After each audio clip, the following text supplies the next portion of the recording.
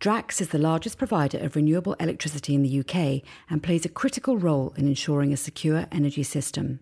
The company has plans to invest billions in new infrastructure, such as bioenergy with carbon capture and storage, which will create thousands of jobs, whilst also delivering the energy needed by homes and businesses up and down the UK. Discover more at drax.com. Hello, welcome to Coffee House Shots. I'm James Heale and I'm joined today by Kate Andrews and Katy Walls. Now Kate, yesterday off the back of the news that the Bank of England would not be raising interest rates, Jeremy Hunt gave some pretty downbeat pessimistic interview talking about tax cuts and the likelihood or lack thereof. What's this all about? So last night, the Chancellor was speaking to LBC and he was asked about the prospect of tax cuts and he said that they were virtually impossible on this side of the year. I don't think this is totally surprising. It has been thought for quite some time that if there were to be a pre-election tax cut, that would come in the March budget next year. It probably wouldn't be in the autumn statement, as this year is supposed to be, from the government's perspective about tackling inflation, making those tough choices. I think next year is supposed to be that pivot where perhaps you see some more money returned from the Treasury to the taxpayer. So I don't think the comments are truly shocking, but I do think where the Chancellor points the blame is only half the story. He pointed out that interest payable on government debt has skyrocketed over the past few years because interest rates have gone through the roof. And he's right about that. If you look at figures from July, they were the highest on record about what the government was having to pay in terms of interest payments on public sector net debt. August was better, but I think it was the third highest August on record for interest payable. So, the government is now paying a fortune to service money that it has already spent. You don't get anything new for that money. You don't get tax cuts. You don't get new hospitals. You get nothing. And, that puts us all in a very difficult position, including the Chancellor. What the Chancellor didn't mention is that he's also spending a lot of money, right? In his March budget, he decided to expand I'm saying that in quotations, childcare hours rather than go for tax cuts. He has used his fiscal headroom so far to spend more money with an ever-inflating NHS budget, welfare budget, pension budget. The government is just on track to spend a lot more money. So I think it's fair for him to point to all of these unexpected costs because of higher interest rates. It is also fair to point to the fact that it is this government included that is quite actively ramping up the overall public sector net debt. This idea that they're going to make good on that pledge to start seeing the debt fall, I think was always a bit of a fairy tale. But, you can watch the numbers tick up. We see it every month with the public sector finance update, which we got this week. That number is only going up. And until the government decides to change course on that and make some really difficult decisions around public spending, it's just going to keep going up. And that means that it is incredibly difficult to talk about meaningful tax cuts when you've made all these promises that just aren't sustainable without a lot more money. Katy, we're approaching conference season. Next week it's the Conservative Party conference. I'm sure at that conference we're going to see, MPs on certain bits of the party calling for things like tax cuts ahead of the next election. What do you think the sense is in the Conservative Party about the government's fiscal approach here? I mean, how much is there a sort of political risk to the Prime Minister, Chancellor, if they don't go for tax cuts? Or is there a sense perhaps that the whole party is united behind Jeremy Hunt and Rishi Sunak's plan here? It will shock you to hear, James, that the whole Tory party is not united on any one issue, including tax cuts. Wait, what? Scoop. Now, I think that clearly you're going to see a push for tax cuts. You can hear it. Some MPs are quite public about the fact they think there should be space. If we look back to Liz Truss's speech earlier this week, that is one school of thought, and Rishi Sunak will keep facing those pressures. But I think it was always quite unlikely they would do anything too significant in the autumn statement. It is still the case that the Tories want to have a tax cut before the general election and therefore see where you get to next year in the spring. When it comes to what's going to be in the autumn statement, I think the focus is very much the out of work. So what more can you do in terms of trying to fix the problems of getting more people back to the workforce, and then also trying to fix the fact that we have very bad investment at the moment in the UK. So what can you do to make the UK more of a lucrative place for investment? Now, some would say that can be done through more appealing tax measures, but I think what you're more likely to see is, for example, the full expensing that was done previously. Is there something in those type of areas that the Tories could go in on?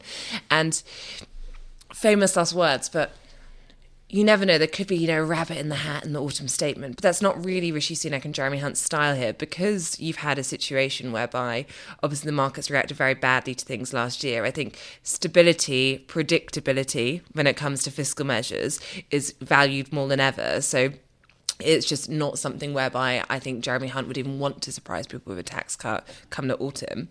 And it's about seeing where you get to, I think, in the new year to what the Tories could do. Is one of the reasons, for example, things like inheritance tax, which come up. I think all of this should be seen in the prism of what the Tories might say going into an election.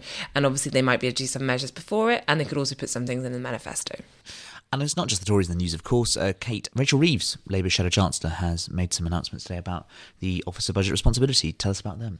Yes, this is a joint statement, really, from the Shadow Labour leader, Keir Starmer, and the Shadow Chancellor, Rachel Reeves, about how they would empower the Office of Budget Responsibility rather than strip power were they to come into power. I don't think the announcements in and of themselves are actually that bold. They're suggesting that they would introduce legislation that would let the OBR independently publish their own impact assessment of any major tax change or spending change that might be announced.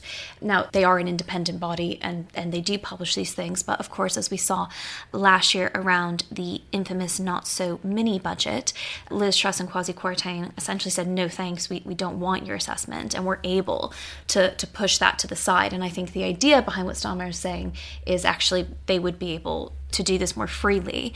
I think the timing is interesting, as we are just at that 1-year anniversary of that mini budget, and the fact that Liz Truss did not include an independent assessment of really significant fiscal measures turns out to be a grave error. I mean, one of the many reasons that I think markets were quite spooked, because they did not have a firm grasp of the numbers attached to these things.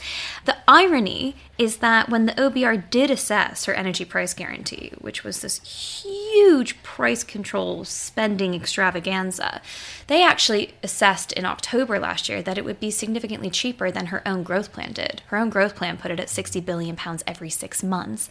I think the OBR put it at £55 billion for about 18 months. Significant reduction in what they thought it was going to cost.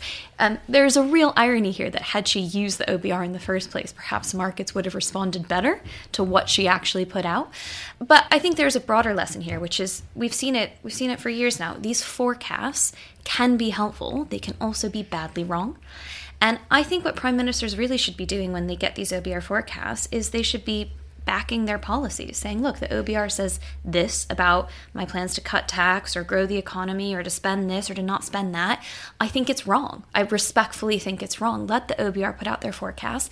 And then if you're so confident in your policies, try to prove otherwise. And that is what happened during the David Cameron years. The OBR consistently would play down his workforce reforms and his labor reforms, which actually were quite significant for growth.